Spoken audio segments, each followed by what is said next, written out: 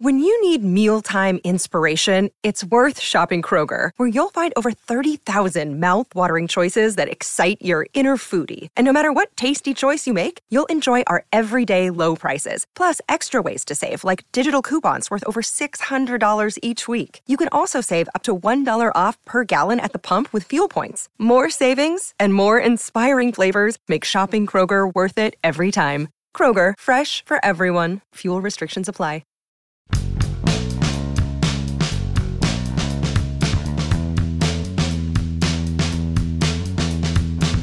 What was the score? Does anybody even know? Like, I'm supposed to know the score. I usually say it right after the little intro. I don't even need to know the score to do this anymore. Good morning to you. Good Wednesday morning. I'm Dejan Kovacevic of DK Pittsburgh Sports. This is Daily Shot of Pirates. It comes your way bright and early every weekday. Bright and early, he says with a happy tone, as if this is going to be a bright episode. It's not. It's not. It's dispiriting.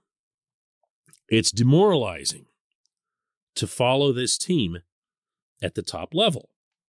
That's what it's become. I don't think it's as much about wins and losses as it is the nature of how they're happening. This Pirates team is embarrassing. The one last year, through 101 losses, wasn't. And I said that at the time, and I kept getting all this, oh, you homer, you're da-da-da-da, whatever else.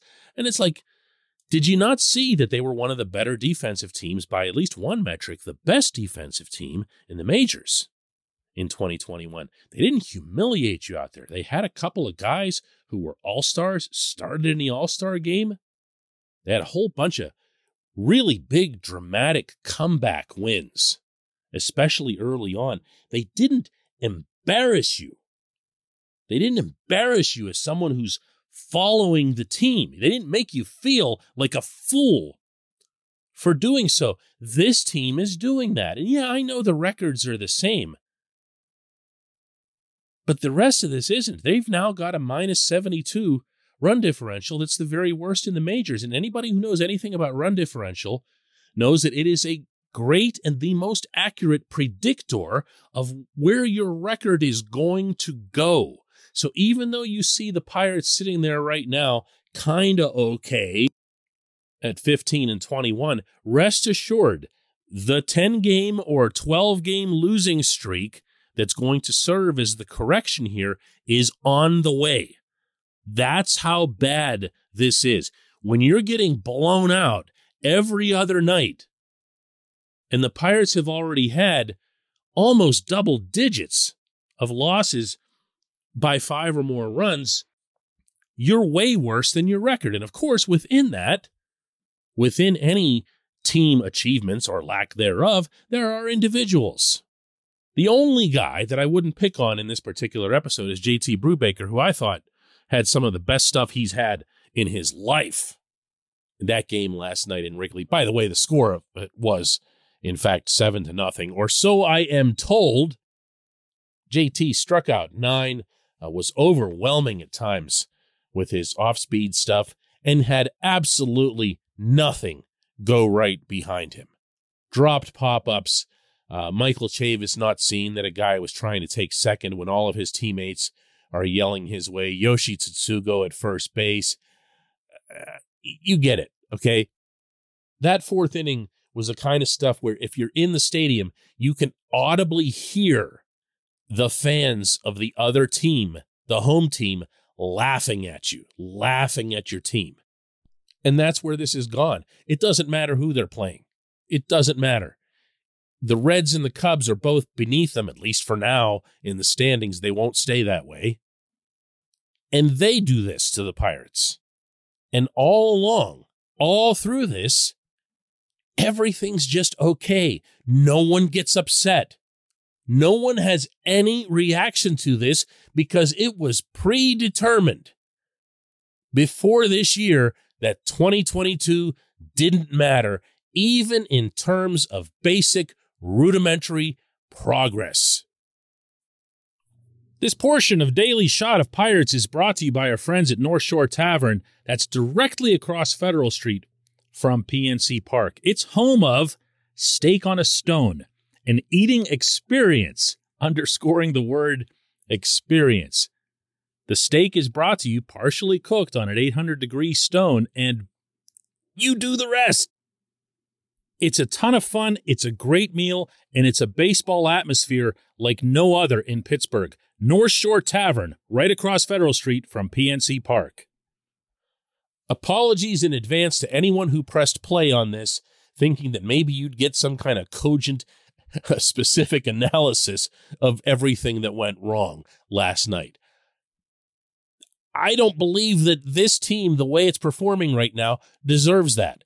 I don't believe that this on-field coaching staff, including Derek Shelton, and this front office, including Cherington, deserve that right now.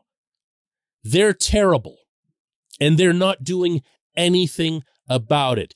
Every single day you see Josh Van Meter go out to second base, you can rest assured that they themselves couldn't care less about the outcome or the performance to come in the game that night. I can't put it any more starkly than that. There is nothing to be had from Van Meter. There's nothing to be had from Tsutsugo. There's nothing to be had from most of these guys that are on this field, which means that A, you didn't bother to get decent players. B, you've done nothing, almost nothing, to make the players that you do have better, including your ones that have actual talent. And finally, and this is the big one for me, it's been the big one all along, you don't see any value whatsoever in getting better this year. You, meaning the management and everyone involved with it, and of course that goes up to the owner, never saw how a 2022 in which the team palpably improved was going to be beneficial in the longer term. Nope. Everything is just about stalling. Everything is about filling holes. Catcher goes down, find somebody else's crappy waved catcher. No one at all to play around Bryan Reynolds in the outfield? Whatever. Big deal. We'll put Ben Gamel on one side and just cross our fingers on the other. That's what you're dealing with at the Pittsburgh level. There is no way. If I was talking right now to Cherington and he was wearing like some, those lie detector things all over his face, those modules or whatever, and you have the little buzzer set up next to him. And if he told me that he was trying to do anything at all to improve this team at the Pittsburgh level in 2022, he'd be buzzing all over the place. And that makes its way to the field, specifically through the field manager, who's watching that fourth inning from the dugout, showing no visible reaction, and this is all he had to say on it afterward. Yeah, we didn't play good defense. I thought Brew threw the ball well. I thought he made two bad pitches the whole night, the pitch to Saya and the pitch to VR. But other than that, I threw the ball really well, and we just didn't help him out. We have to play better defense. I have no idea how you do it. I have no idea. I'm grateful that you come here and you listen to this. I have no idea why you do. When we come back, just one question.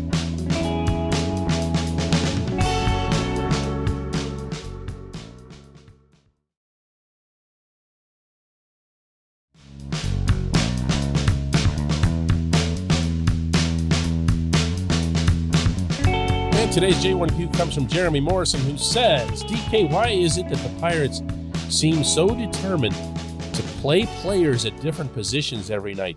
Players don't look comfortable. I swear, other than Bryan Reynolds, Ke'Bryan Hayes, and the catchers, it's a free-for-all out there. Looks like Little League tryouts.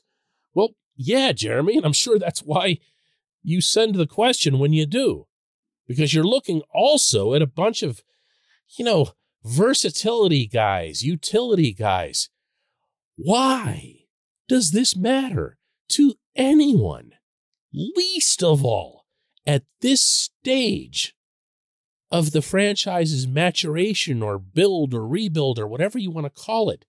Nothing could be less relevant to this team right now than how many positions a bad player can play. if you can hit and you're a little bit older, you're not necessarily of prospect age, and you can hit, and I mean really hit, like whatever Yoshi did last September, then you start worrying about where can that individual play, and maybe we can try him here or there. But this idea that versatility is still valued, and you don't have to wonder about it. They, the two of them, Shelton and Cherington, speak about it openly and proudly.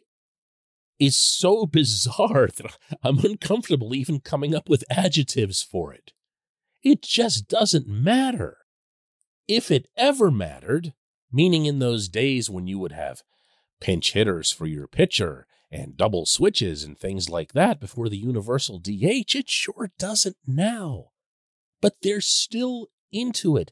They're still into showing everybody that Diego Castillo can play over here. Oh, guess what? He also can play over there. And look at Rodolfo Castro over here. He can't play any defense at this position, but we're going to put him there because we love versatility. We want to show everybody that we can be versatile, that our guys can.